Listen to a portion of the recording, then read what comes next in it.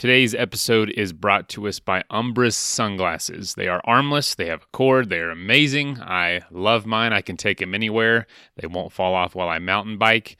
And if you would like to get a pair, go to Instagram, find Umbraz, O-M-B-R-A-Z, send them a message, and they're giving away 3 free pair this month.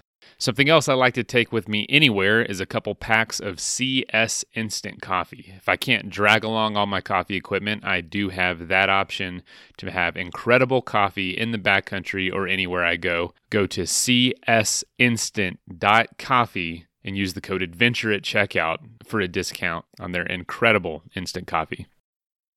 Our whole mentality when we started was just go, go, go.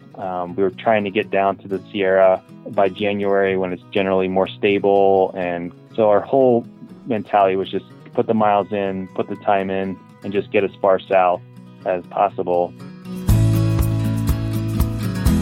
This is the Adventure Sports Podcast, trying to help you find adventure every day in any stage of life. You're going to hear from explorers, adventurers, business owners, and anyone living their life a little more out of the box than usual.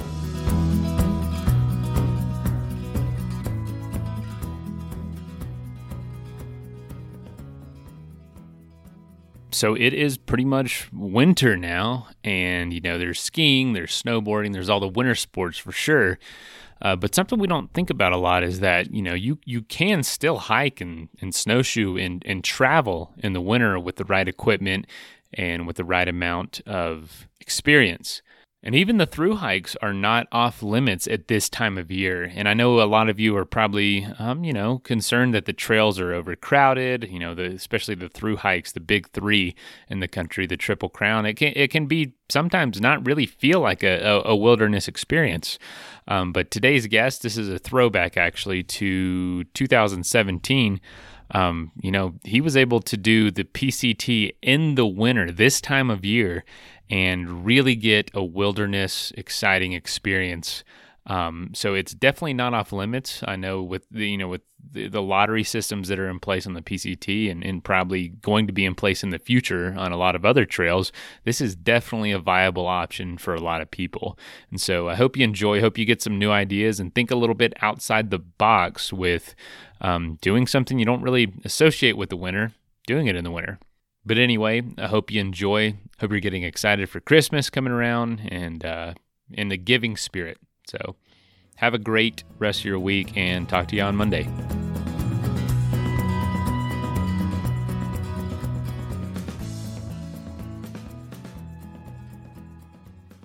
Hello and welcome to the Adventure Sports Podcast. This is your host, Kurt Linville.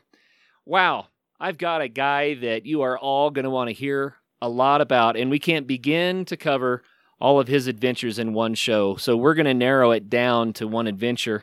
But Sean Forey is on the line, and Sean grew up in Pennsylvania, and then he started working with Outward Bound, and from there that led to an adventure-focused lifestyle, and he has done major thru hikes all over the United States. So he holds the Triple Crown, but not only the Triple Crown, he's found innovative ways to do things and to do other long trails and innovative trails and projects. And I'm really excited to visit with Sean to pick his brain a little bit about this amazing backpacking lifestyle and adventure-focused lifestyle. So Sean, thanks for being on the program. Yeah, thanks, Kurt, for having me. So Sean, I want to start by mentioning Justin Lichter, and the reason is that the main thing we're going to talk about today was that you and Justin did the Pacific Crest Trail in the wintertime in 2014-15, and that's quite the feat. That's amazing. And I want to say hats off to Justin and to you for pulling that off. Justin was not able to join us tonight, regretfully. Maybe we can get him on a future show, which would be awesome. But I'm glad that you could be here to share the tale with us. Yeah, no worries. So I want to just kind of dive into your website for just a minute so people kind of get a feel for who you are and the kinds of things that you've been up to over the last several years. And this is going to get a little bit long, but I think it's worthwhile. 2003, Appalachian Trail. 2004, Pacific Crest Trail. 2005, Wainwright's Way, which is 185-mile coast-to-coast from St. Bees to Robin Hood Bay in England. 2005, GR20. That was 110 miles from Calenzana to Conca, Corsica. 2005, El Camino de Santiago, 650 miles from the Pyrenees to the Atlantic, France and Spain. 2006, Continental Divide Trail. 2007, to Aurora. Did I say that right? Close.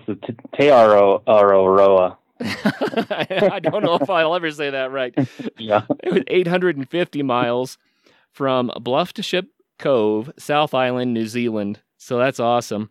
And then 2008, man, I think we're seeing a pattern here. Hayduke Trail, 850-mile canyon country from Arches to Zion National Parks and Utah and Arizona. 2008, the Long Trail, 280-mile, America's first long-distance trail from Canada to Massachusetts border. 2009, Sierra High Route, 250-mile cross-country from Mount Whitney to Twin Lakes, California. 2010, man, we're catching up with you. Great Divide Trail, Pacific Northwest Trail, connecting the Canadian Rockies to Washington's rugged coast. 2011, the Great Himalaya Trail in Nepal. 2012, Tahoe Rim Trail, 165 miles circumnavigating North America's largest alpine lake. 2012, Colorado Trail unsupported speed record. We need to have a show about that, too. You did 485 miles from Denver, Colorado to Durango, Colorado, through the Colorado Rockies, and it's got to say how long that took. Like 10 and a half, just over 10 and a half days. 10 and a half days. Wow. That's pretty amazing. So in 10 and a half days, that means you're averaging about 45 to 50 miles a day. Yeah, I think it was about 45 miles per day. Wow. That's crazy. Okay. 2013, High Sierra Ski Traverse, 150 miles Sonora Pass to Mammoth Lakes. 14-15, and this is the one we're going to spend time on today, the Pacific Crest Trail Winter Traverse, 2,660 miles, linking Canada to Mexico through the Cascades and the Sierra. And this is the one that you did with Justin, which is amazing. Wintertime on the PCT. 2015, Wind River Range High Route, 180 miles through the spine of the Wind River Range. That's Wyoming. 2015, Teton Crest Route, 65-mile jaunt into the heart of the Tetons. You also did a low to high route in 2015. That was 135-mile connecting the lowest and highest point in the lower 48. So I'm assuming this is Death Valley to Mount Whitney. Is that right? Yeah, that's correct. Wow. So I guess now everyone's jaws dropped and they're thinking, whoa, how does this guy find the time to do this much through hiking and backpacking? And it kind of makes you sound like an animal, man, I have to say. Or maybe I'm just an addict. I don't know. It's hard to distinguish the two. Well, tell us just a little bit about that. How do you find the time? How did you create a lifestyle that allowed for all this? It's great. Well, I think for me, just the trip in the summer became the priority. That's sort of what I built my calendar and built my life around. And hiking is surprisingly very cheap thing to do. You're literally just walking and feeding yourself. So I would usually work 2 or 3 jobs in the winter and just save up. And I think just living a really frugal lifestyle, it's amazing how much you can save and just put towards another adventure. So once you sort of figure out that your yearly routine of piecing together work and then putting all that energy into a trip, it just becomes sort of almost like a yearly migration. Well, I think that's really neat. And, a lot of people, they get a couple of weeks off a year, and that's pretty much all they're going to have. You've been planning the summer trip. Did your work with Outward Bound allow you that flexibility? Is that how that worked out? Yeah, fortunately for me, Outward Bound provides year-round work if you want it. So I can sort of piece together if I wanted to work a couple courses in the summertime or in the fall or in the winter. Depending on what time of year the trip I wanted to do needed to take place, I could sort of build my work schedule around that. So it was a great way to have meaningful work that also sort of built my own skill sets and kept me in shape for the next trip and kept me outside. Well, hey, since we mentioned Outward Bound, I want to ask you, a lot of people have heard of Outward Bound.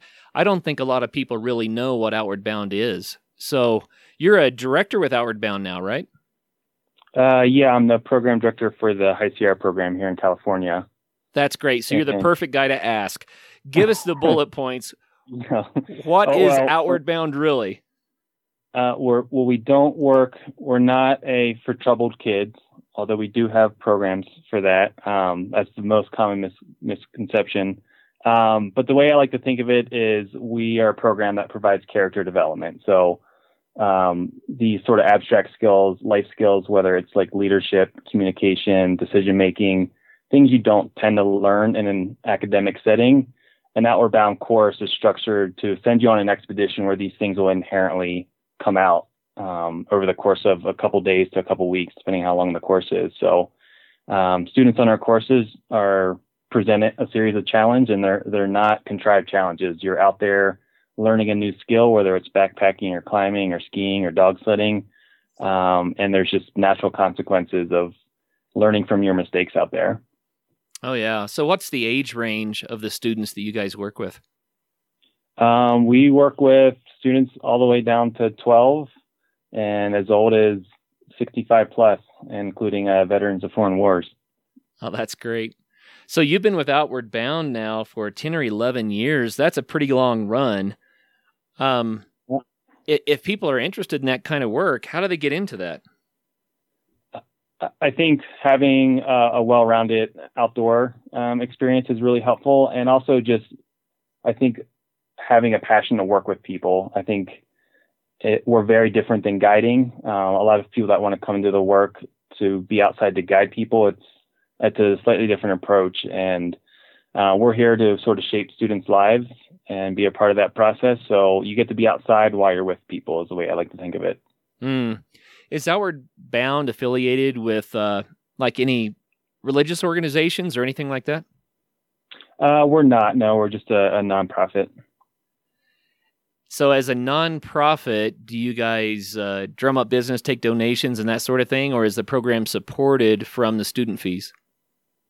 We have a really interesting business model where it's both. Some of our tuition or revenue comes from tuition based from courses, and a lot comes from scholar donations. So about half of our students that go on course receive some sort of scholarship or tuition reduction. Neat. Well, I don't want to spend a lot of time on Outward Bound because I want to talk about this PCT thing. But if someone was interested in learning a skill, being challenged like you were describing, how can they get plugged in with Outward Bound to go on a trip? Just going to our website, outwardbound.org. There's a whole menu of exciting adventures out there to check out. So I've mentioned on the show in the past that I've had the wonderful opportunity to take a lot of inner city kids into the woods to experience nature and to backpack and that sort of thing. And we used to teach some rappelling and various things like that. I'm just amazed at the impact that nature can have on someone when maybe they didn't grow up in nature. It's kind of new to them. It can be a life-changing experience, and you get to see that, all the time. Yeah, I feel like nature's the great equalizer, and there's infinite lessons that it teaches you while you're out there. It's impressive, and I think what keeps me going out there and pursuing those life lessons. Yeah, really, really cool. Well, hey, we talked about, I listed all these trips, and it doesn't sound like you're slowing down at all, but I'm particularly interested, like I said, in this wintertime Pacific Crest Trail trip. And so you guys are the first ones to successfully pull this off. Is that right? That's correct. There, from our research, there was a couple that tried in the 80s that unfortunately was a fatal attempt. Oh, no. They got 100 miles in, and I think that slipped and fell somewhere in Southern California, unfortunately. That's tough. So there's so many questions I have about this. I hardly know where to start, but let's just start with the skeleton, and then we'll hang some meat on it later, right? So you guys decided to do this in the wintertime. So when did you start and when did you finish? We started in late October, so October 21st, and finished on March 1st. And just the concept of like winter and when did we want to start and finish, that was a long discussion between us to begin with. Just like how do you define a winter trip? I mean, winter as a season is only 3 months long, and we felt like that wasn't, practical to cover that distance in only 3 months. So the way we rationalized the concept of a winter trip and why we chose those dates were we wanted to start after all the normal summer hikers are finished, and we wanted to finish before all the normal summer hikers start. There you go. So to be truly off season on the PCT. Right. And that meant that you really were there not only for winter, but for a big chunk of fall and almost made it to spring. So you finished before spring actually hit there.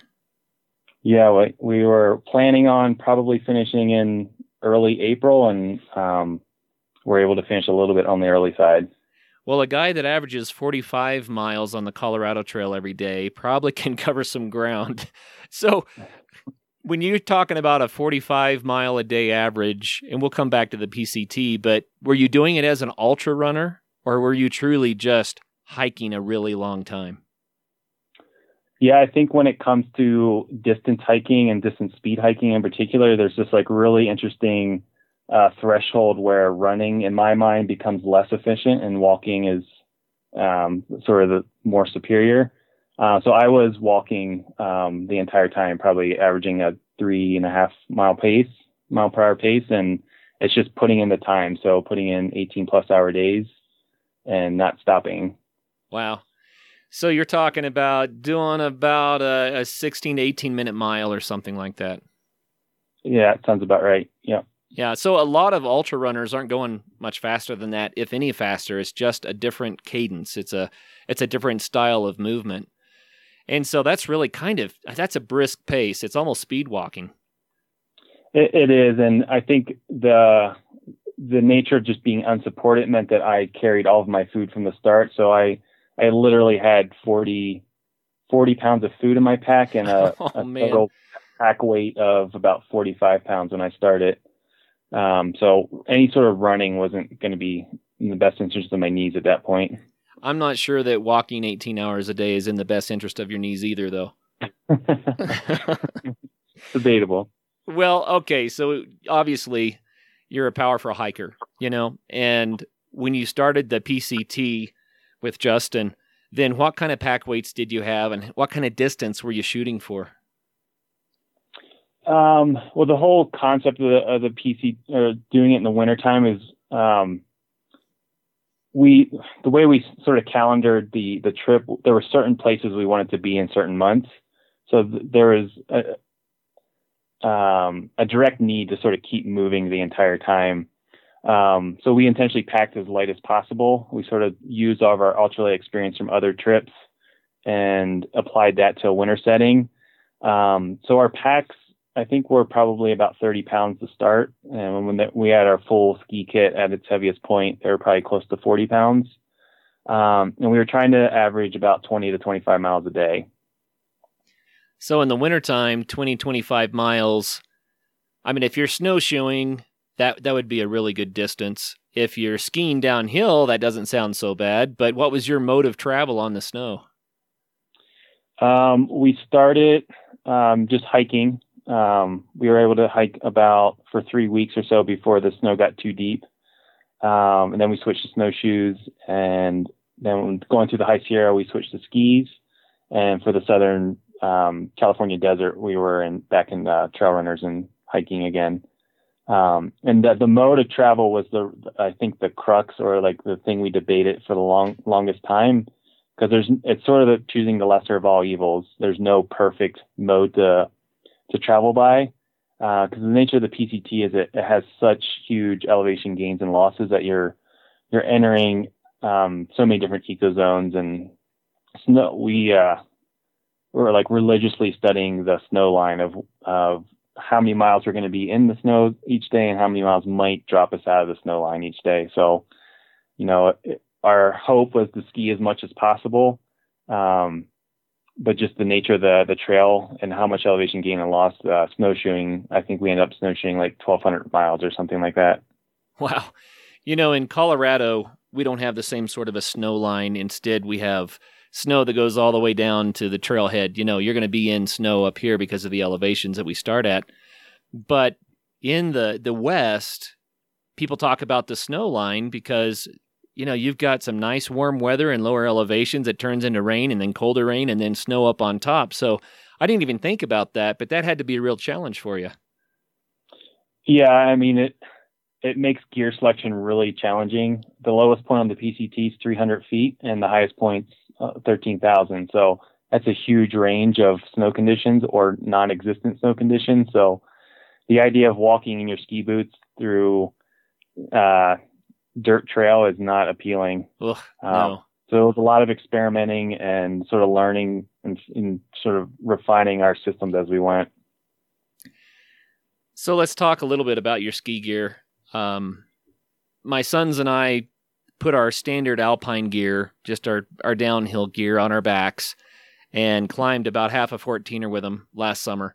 Ditched them and summited because the snow was running out, and then came back and skied back down. But the reason I bring that up is that that's not the best way to do it. We didn't really use the lightest gear, and right. I was surprised at how much weight the ski gear, the standard gear, actually was. I mean, you couldn't easily carry multiple day supplies of food and shelter and that sort of thing, and that kind of ski gear. Yeah, and I think that's where really stripping down every extraneous piece of gear and really critiquing what was going to be the essentials just to fit it in our packs. Because, I mean, at times we were carrying 10 days of food. So to fit that into a pack and have it be comfortable and stable enough to ski in, it makes a huge difference. So that, that even went into the style of ski gear that we chose to use. A lot of ski gear is not meant for multiple day ski tours like we were doing, or multiple week or month ski tours. Right. So you're sort of picking the best of both worlds and trying to make Frankenstein a kit that would sort of serve our purposes. So we sort of stole a little bit from the ski racing, ski mountaineering scene with really, really light boots and bindings, and sort of hybrid skis that are downhill touring skis with cross-country skis that have a pattern fish scale to them. So just with the nature of a lot of rolling terrain, having some fish scales on some downhill skis made a huge difference, where we weren't constantly stopping to put our skins on and off.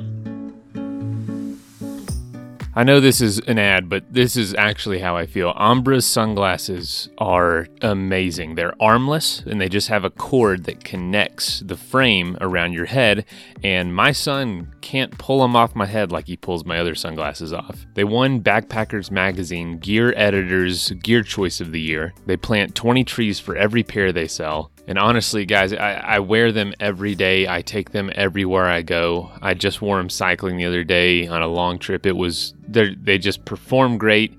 I love that there's no arms on them. I slip them in the pocket of my shirt or in my pants. I don't have to worry about breaking them. Fantastic glasses. I don't have to worry about them coming off if I'm wrestling around with my son or playing with my dogs.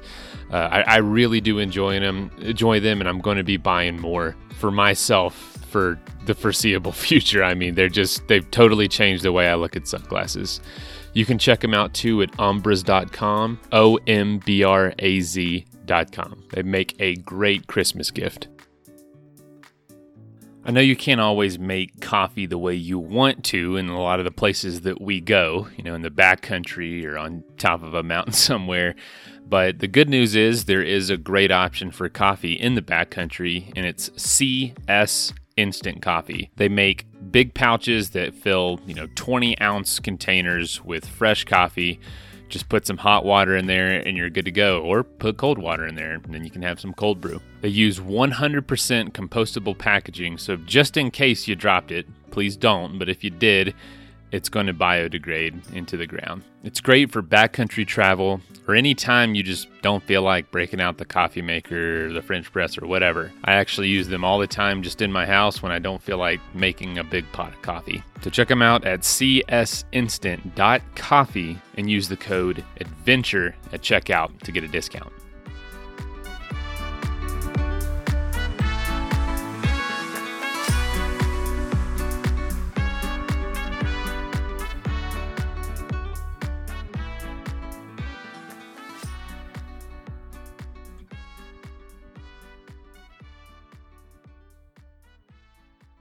So you did a lot of snowshoeing, you did a lot of just standard hiking, and it sounds like you did a lot of skiing. Do you have any idea what distance you covered on the skis? I think we ended up skiing about 450 miles, snowshoeing about 1,200, and then the rest was, I think, about six or 700 miles of hiking. Okay, so you know enough to know better. Which one did you prefer in the end? When conditions are great, I love skiing or hiking. Snowshoeing is my least favorite. Yeah. It's the thing we ended up doing the most, and it's not my most efficient mode of travel. So I have to imagine that when you were snowshoeing, it's not like you're on packed trails like a lot of people snowshoe on. You guys were breaking trail in soft snow and variable conditions. Had to be a lot of the time. Yeah, I mean, us looking at the weather report just became our daily routine. Looking at the elevation profile of the trail and the weather report was going to tell us how efficient or miserable the day was going to be. So if a storm came in and we knew we were going to be above snow line, it just meant we were breaking trail. And we sort of figured out a model of travel that in hindsight is kind of ridiculous, where we realized that if one person just took a break for about 20 or 30 minutes while the other person broke trail, they could catch up to them in about 3 or 4 minutes of walking through broken trail. That's killer. It's kind of a morale breaker on some days, and then other days it's bluebird and you're walking on hard packed snow or even snowless trails. So you sort of like really appreciate those easier travel days. Oh yeah. Well, I've done quite a bit of snowshoeing, and it's still a favorite of ours. But I tell you what, I've done some long days on snowshoes, 10, 11, 12 hours. And what I find is that because the snowshoes, they don't sink straight down. They're going to lean one way or the other depending on the density of the snow under your foot. And so it's constantly throwing your ankles and your knees one way or the other, your hips. You're constantly having to compensate for the variability of the snow. It's not like just, walking on hardpack or backpacking in general. It's tough. So for you guys to cover that many miles on snowshoes, man, hats off. That's impressive. Yeah, I feel like I have a natural bow to my leg now. Just walking that many miles in snowshoes. Well, yeah, you have to take your steps slightly farther apart than you normally would too, because you'll step on your own shoe, and that's no fun because then you're face planting. Yeah. Wow. Hey, I like that approach, though, the idea that one guy breaks trail while the other one just rests, because on our trips, one guy's breaking trail and the others are taking very slow steps and standing all the time, which is exhausting too. So it kind of makes sense. Why not just take a break and then catch up and take a turn breaking the trail? Yeah, it's not like we were going to lose each other. And, if the terrain was benign enough or we didn't have to be together to make decisions, then it was a great way to sort of multitask while, we could take a snack break while the other person's breaking trail, and just kind of, every hour counted. And I think one thing is overlooked in the wintertime is we only had about 11 hours of daylight each day. So every minute counted during the day. Oh, yeah. Did you end up doing quite a bit of continuing on the trail in the dark?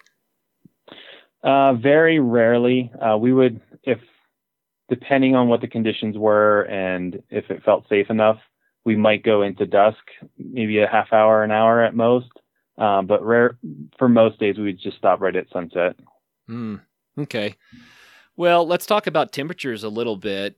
We've already talked about how you were low enough to be out of snow for parts of the trail and high enough to be really in snow for great distances as well. What kind of temperatures were you facing? Well, when we finished the trip down in Southern California, we were in, a long sleeve shirt and shorts. So it was great to sort of walk in the spring and finish the trip that way. And our coldest temps, there was a record-breaking cold snap coming through Oregon, where I think the temps got down to like -10 for this really cold storm that came through. So that was sort of the range of temperatures we were looking at. And most days it was probably high 20s, just below freezing, with overnight temps maybe in the teens and low 20s. So I like to do winter camping, but I've never been out in the cold for extended day trips, day after day after day. What's it like? I think your body just like acclimatizes to some degree. You'll come indoors after spending 10 days straight or a week straight, and it just feels really hot. But I think the really challenging thing with winter in particular is how on it you have to be with just monitoring your temperature and adjusting your layers accordingly. Because moisture management is just a huge piece of not only staying comfortable and warm, but also staying safe in the winter. So you're just constantly putting on things, taking off things, and you sort of have this menu of clothing that you can pick from and just sort of dial in whatever the conditions and temperatures are going to be for that day. We've done huge segments of shows on hypothermia. And so I encourage our listeners, if you want to explore more about that, there's some mini episodes on building emergency shelters and hypothermia and that sort of thing. And then, of course, we visit about hypothermia with a lot of different people. But hypothermia is, I think, one of its trickier aspects is that when you start to get cold and your brain chills down, then you start making stupid decisions. And that can be so dangerous. Did you guys have any issues with that? Not directly with hypothermia. When we started in Washington in the late fall, we had 30 straight days of just either rain, sleet, snow, hail. The sun didn't come out for a month for us, and we were right at those perfect temperatures of just really miserable 35 and raining, or really wet snow. And honestly, I would much rather travel in -10, -15 degree temps because the snow is really dry. It's just much easier to sort of manage the moisture than those perfect hypothermic temperatures when it's just right above freezing and really dumping rain or something. Yeah, so the wet is the issue. That's what you're saying there. Yeah, I mean, you just, when you feel that deep seep, when your rain gear finally gives up the ghost, it's just, you can feel your morale sort of lowering with it. So what kind of a sleep system? I'm thinking about hiking in the rain at 35 degrees for 8, 10, 11 hours, and then trying to go to bed and be warm when I'm still out in the cold. How did you guys manage a warm sleep system when you're trying to be ultralight? Yeah, I mean, we knew being warm and dry and sane at night was going to be a priority for the trip. And also, sleeping bags just take up a ton of space and can be really heavy. And one system that we modified that I used a lot guiding winter trips with Outward Bound was we used a light down sleeping bag and would put a synthetic overbag over top of that. So 2 thin bags where any moisture coming off your body at night would condensate inside the synthetic bag instead of on the down and compressing that down. So that system worked really well. We both use either quilts over bags or 2 quilts, synthetic and a down one.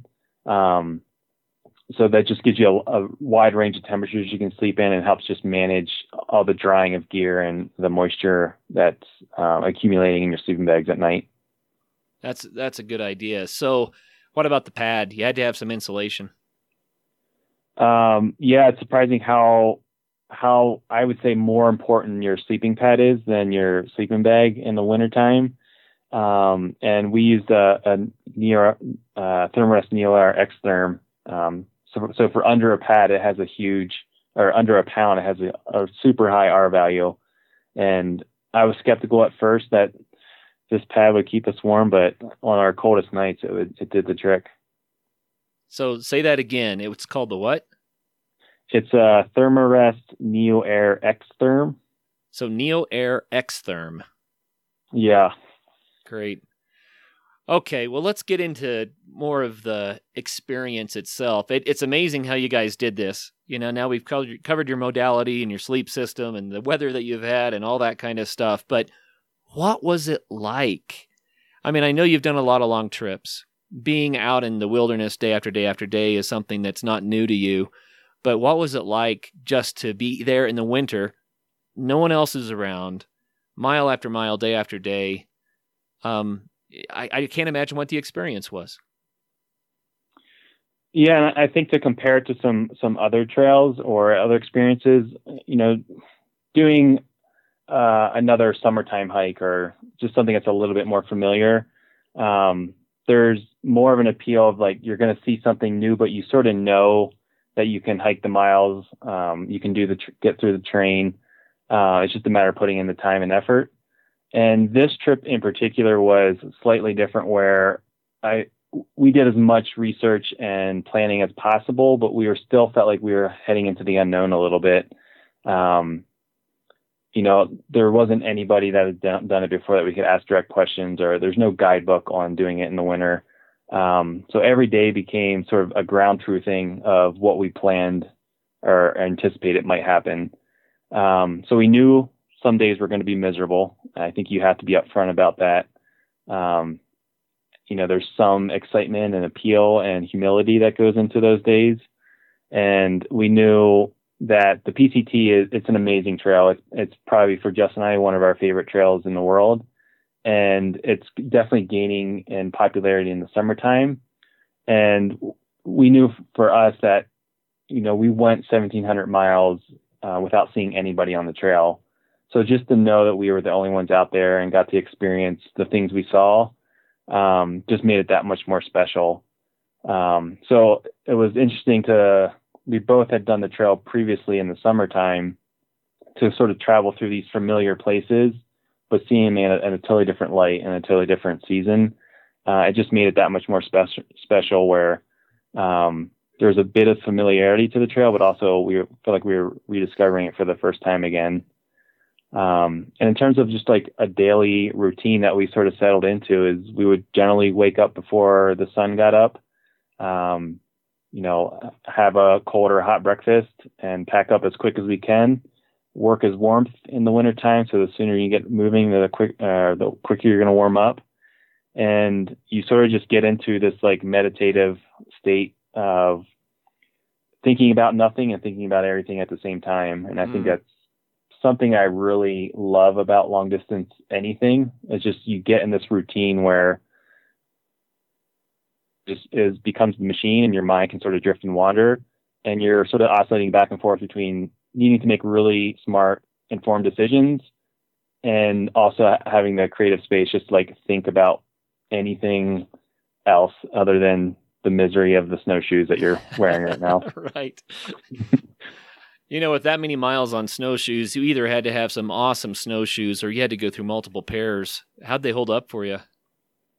Well, we sent our snowshoes back to MSR at the end, and they definitely had a laugh at them. We completely wore them down, and they said they've never seen that much wear on a single pair of snowshoes before. So we might have the record for most miles on a pair of snowshoes. That's not confirmed. I can't imagine. Well, how about a story about a day that things went wrong? There had to be some days that were just really, really tough. Yeah, I think probably our lowest point, and I think just to frame tough days, just to take a step back, like for me, I sort of look forward to those days where things don't go right or things go slightly askew. I just love being right on the edge of having to make decisions, and if a mistake happens, it's okay. And I think that's a key life lesson of sort of seeing the value in mistakes and failure and not sort of the shame and sort of resentment that can go around with failure. But our lowest point on that trip was, I mentioned earlier, there was that cold snap that came came in while we were traveling through northern Oregon, and we were aware that storm was coming in, and we hadn't quite switched over to our full winter kit yet. Our whole mentality when we started was just go, go, go. We were trying to get down to the Sierra by January when it's generally more stable and tends to be a snowless January sort of model. So our whole mentality was just put the miles in, put the time in, and just get as far south as possible. So we knew this storm was going to be rolling through with lower temps, and it came in earlier, about 3 or 4 days earlier than we anticipated. And all of our winter gear was sitting at the next town. So we were just there, in our trail runners, waterproof trail runners, sort of just regular summertime rain gear, just trying to get one more town in, or a handful more miles in before we switched to our heavier, slower winter kit. And that storm came in, and the temps dropped out. And when you're traveling in trail runners or hiking boots at that point, they're going to freeze at night. And just getting up and traveling, and we were post-holing through about 3 feet of snow at that point. And the coldest morning we got up, and we put our feet into frozen shoes, and I told myself that morning that, okay, I'm going to stop in half hour if my feet aren't warm. And it's really hard to tell the difference between your feet being numb and your feet being frozen. Freezing. So got to our half hour window, could wiggle my toes, things felt great, continued on. And we generally stop about every 3 hours to take a quick snack break. And when we got to that break, as soon as I took my shoe off, I knew I had some either frost nip or frostbite. And when it's at that early stage, it's really hard to tell how extensive the damage is. And Justin also had some white spots on his feet as well. So you're miles from anywhere, and you're still post-holing. Every mile that you're going to need to sort of evacuate yourself out of there, you're going to be post-holing through the same conditions. So you're sort of weighing in your mind for frostbite, you don't want it to refreeze. So if you commit to rewarming it in the field, you have to guarantee that you can't refreeze it. So we were at sort of that crossroads of, well, how are we going to manage this situation, and how are we going to move forward? And we decided to field rewarm and then just try and exit out to the nearest trailhead or, emergency sort of road access that we could get to. So we spent a whole another day traveling about 25 miles to get to the nearest road the next day, with sort of this underlying doubt or worry of like how much damage did we do to our feet. So once we got out of town, we had that hard conversation of, what does this mean for the trip? Do we need to call it? And luckily, it was sort of superficial frostbite. But we had, that daily reminder every day, the rest of the trip, of when we put our shoes on, it's like another reminder, like, don't mess up. You got your one free, get out of jail free card. So it just sort of, brought the severity of the trip into a clearer picture. It's such a tough thing to make the right call in those situations. I've not been in anything that, I would say, that far or that deep in the wilderness where it took, more than a day to get out. But I've had a few situations where I had to decide, is it time to try to stop and build a shelter and spend a night that wasn't unplanned for, or to keep moving?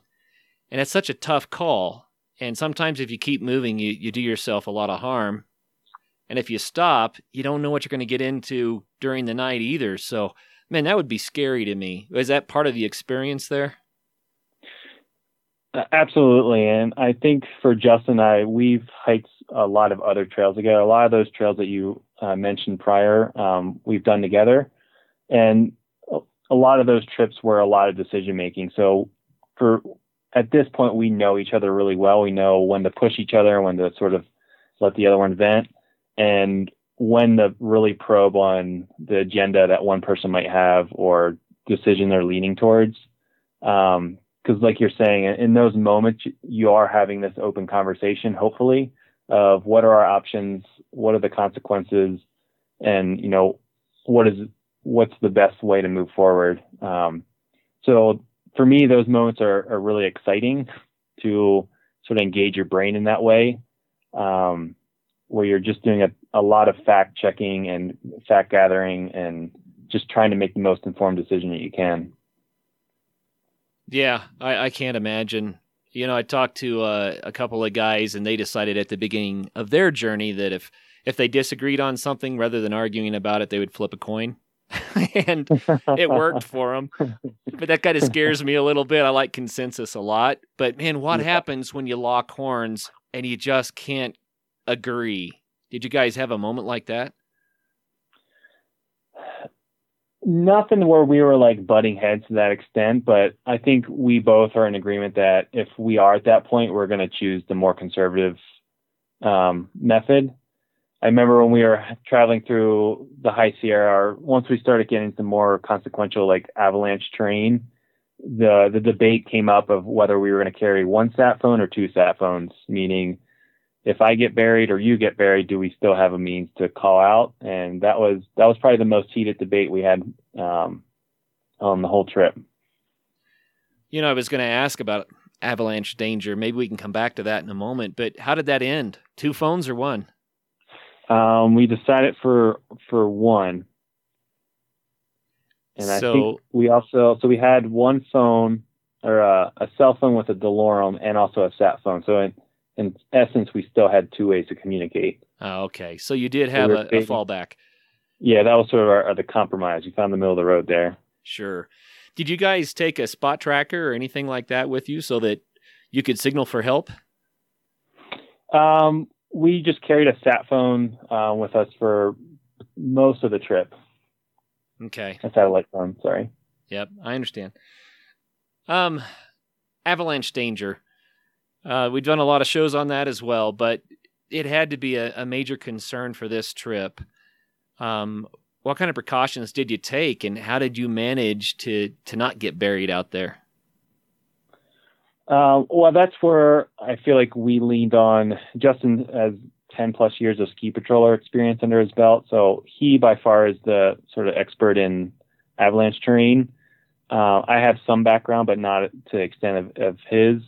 And luckily for us, lucky I say in some ways, the winter of 2014-15 was just below average. California and the whole Western, or mostly California, had this trip fell within that 5-year drought period. And so that went into our planning process where we knew we wanted to get out of Washington before the snow got too deep. Washington's really steep and the trail sort of blasted into a lot of spots. So that's why we started in the late fall and just wanted to get in as many miles as possible. And then we were trying to time it where we're going to go through the High Sierra, where traditionally there's been a drier January pattern that sets up in the High Sierra. So if we could get to there, that was just going to give us a weather window. But thankfully, for most of the trail, there was very few avalanche risks because of the lower than average snowpack. And that in itself sort of presented a whole series of other challenges. If you're having high avalanche terrain conditions, you're going to have to hunker down in your tent and make more informed route choices. But when there's just like sparse snow to travel through, it almost opens up more objective hazards where, things are just barely buried, if there's a down tree or rocks that are just barely covered in snow.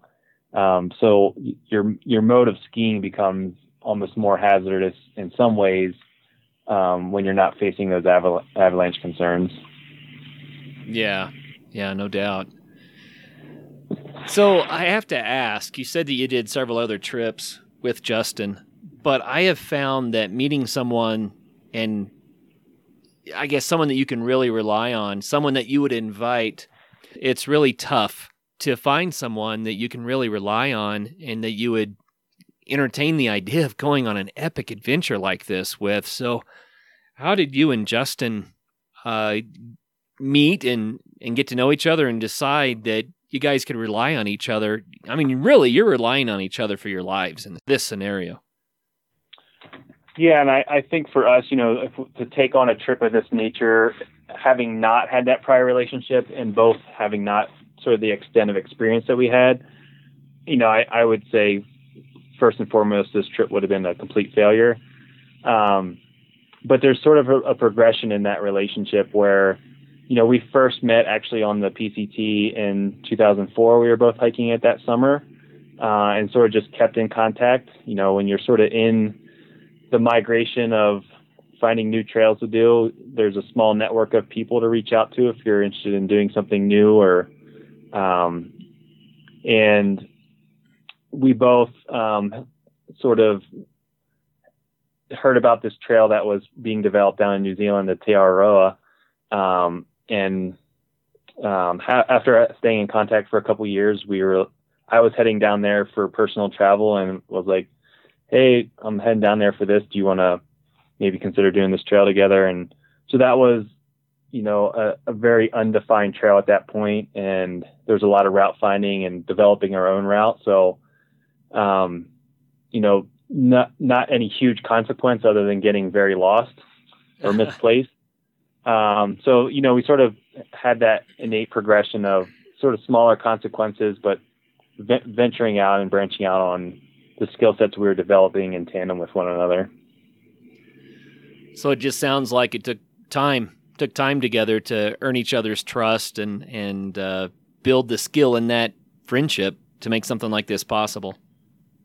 Yeah, it's just, time and miles together. After the Te Araroa Trail in New Zealand, we went over to Nepal and heard about this yet another upcoming trail, the Great Himalaya Trail. And that was yet another trail where undefined, high elevation, a lot of unknowns.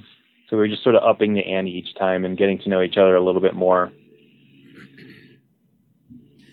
So I've got to ask, there are lots of challenges when you take on some venture like this. And I mean, this is a big one. You guys, as far as anybody knows, you guys are the only ones who've ever done this. This is a big one. Why? Why do it? What's the point of coming up with an adventure like this and going for it?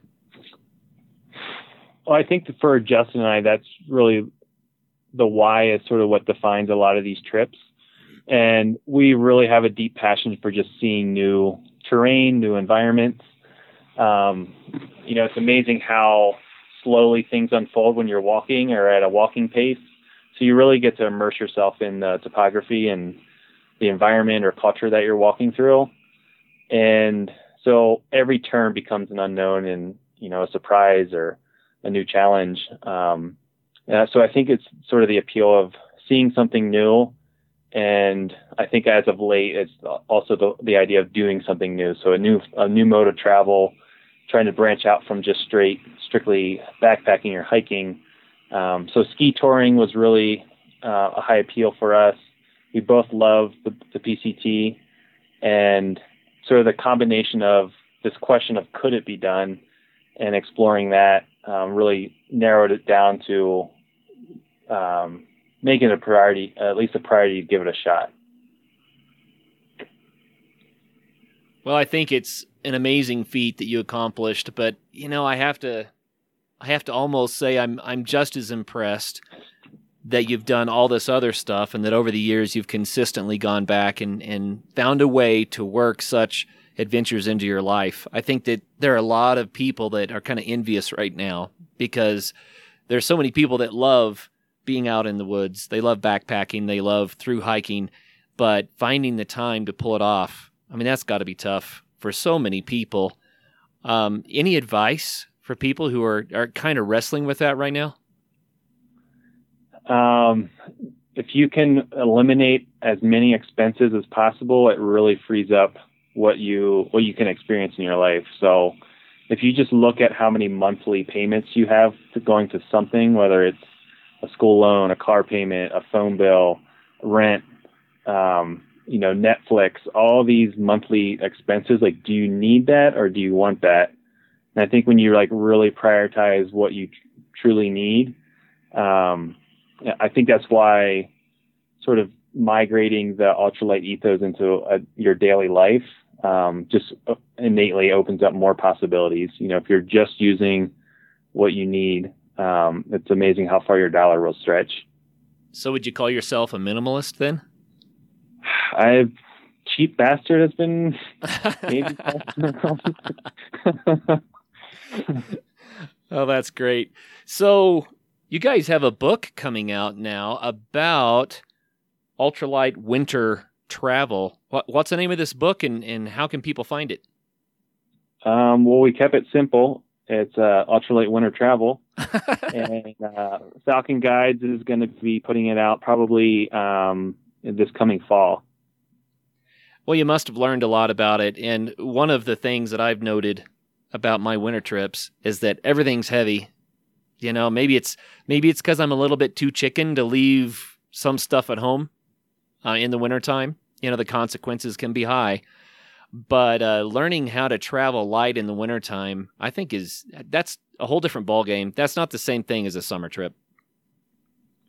Yeah, and that was our hope with the nature of the book was,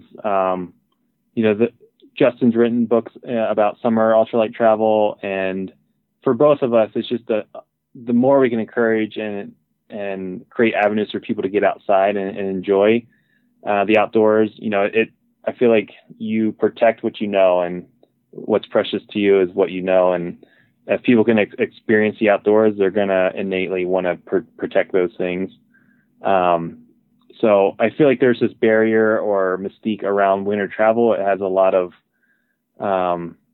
worry, and I think for good reason.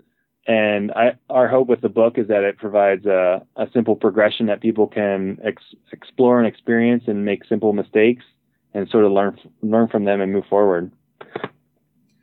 Well, it sounds like a great book, and I'm really interested in skimming through it or reading it in depth, when it does come out, because like I said, that it seems like my winter trips are just far too heavy, which doesn't help when you're on snowshoes or skis. And that just makes it all the worse. Yeah, it's the lighter your pack can be, the more your head can look up and look around. Yeah, no doubt. So you also have a great website, ShawnForry.com. That's ShawnForry. And man, you've got information about all these trips so that everyone can go and see and get a lot more information about it. So for instance, I'm hesitating here just looking at it, but beautiful pictures of your trips. What can you tell us about this website? It looks like you put a lot of energy into it. Yeah, I think the biggest hope I have with creating some sort of platform or website is to pass along information. So there is like a planning section on a lot of the trails that Justin and I have either helped pioneer or were one of the first to do. There was not a lot of information out when we were planning those trips. So, for us wanting to pay forward to the hiking community of getting the information out there, that way people can get out there and experience these trips themselves. So that's sort of the end goal for me with a website, is just creating a platform or a venue where people can get in touch and discuss and share information. Right. So I had to note on your website, this is maybe a little off subject, but it's dear to my heart, celiac disease. I have found it to be tough because I'm gluten intolerant. I found it to be tough to manage backpacking food because of that. Can you share more about that? Yeah, I've had celiac probably 10 plus years, probably longer. I actually thought I just had Giardia for a decade until I found out I had celiac. I've been there. Yep. But yeah, it sort of changes your whole approach to meals. And at first it feels really daunting of like, what am I going to eat? How can I substitute all these things? And over time, you sort of figure out different menus or different meals. And I think even now in the outdoor food scene, there's more gluten-free options, and it just gets better and better. I mean, you can get gluten-free Big Bars now, or gluten-free pizza in town. So it feels like it's getting easier and easier to sort of get back on the end of the spectrum of things you used to eat. There's some sort of substitute now. Right.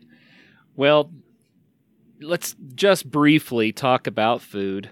Did you guys use just dehydrated food on this trip, or do you have another strategy for how to eat? Yeah, I feel like we use just normal. Well, we generally use just normal backpacking food. Honestly, whatever tastes good, I think is the more important thing at the time.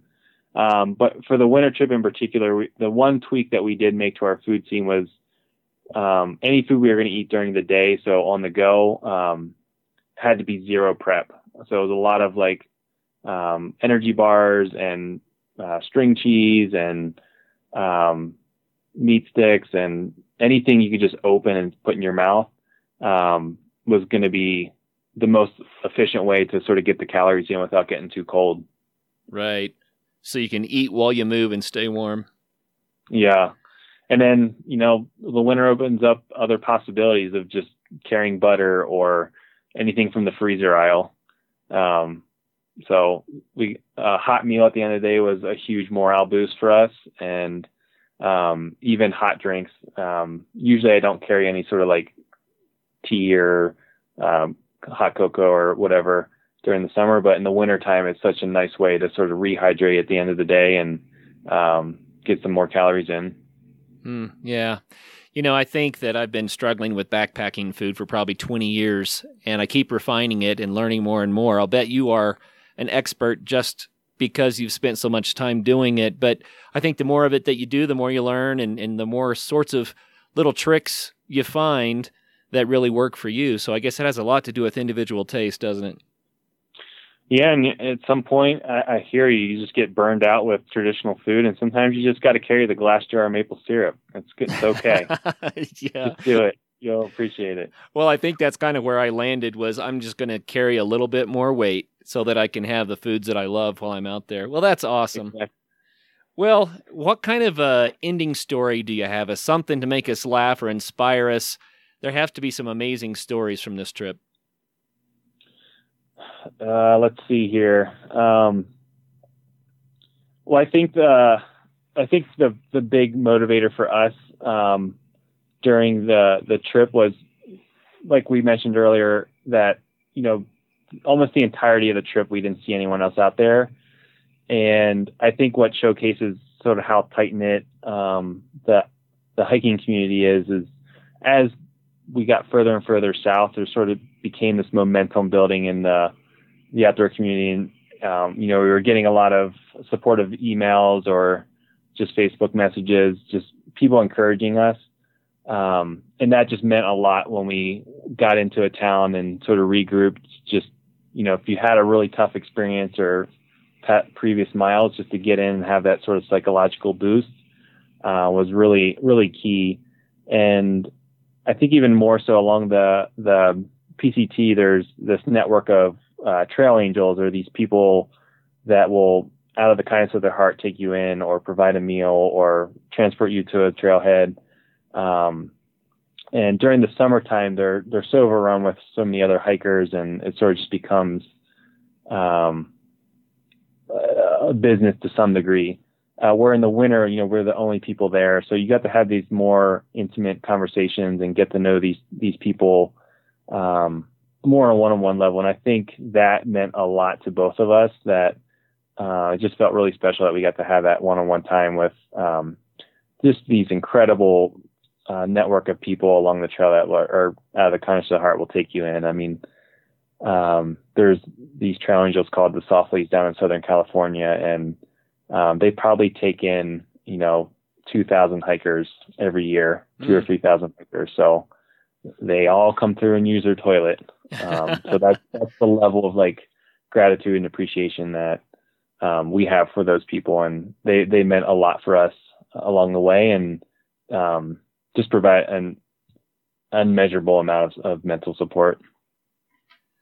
Isn't it wonderful when you get out and you meet people and you find out how wonderful people can be? It just kind of redeems your whole opinion of the human race, Yeah, and I would say your typical long distance hiker looks very close to a homeless person. So, there's a lot of bias and judgment and preconceived notions of what this person is that's trying to hitch a ride somewhere or trying to shop through the grocery store. And I think people can see through that and see the greater thing that's happening.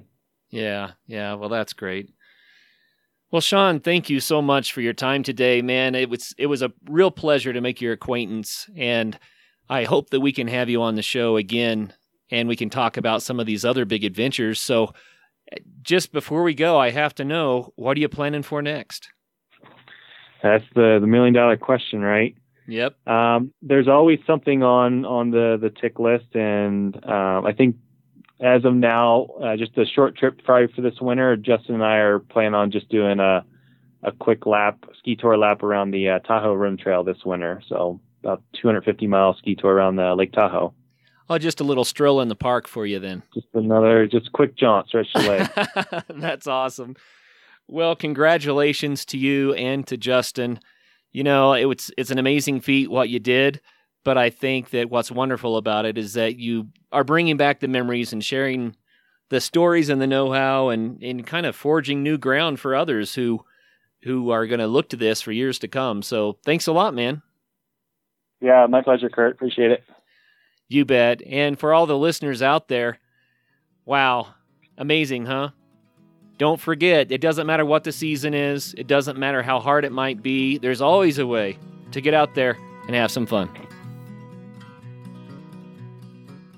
First of all, thank you so much for listening. It means the world to us that you choose to listen to the show. If you'd like to help us further, you can leave a review on iTunes, share us with your friends, your family. It goes a long way to grow in the show. You can also support us financially through patreon.com/adventuresportspodcast. Link is in the show notes. And also, if you have an idea of who could be a good guest for the show, we're always looking for people to tell their story about the outdoors or adventure. So if you know someone, please reach out. Email us at info@adventuresportspodcast.com. And until then, get out there and have some fun.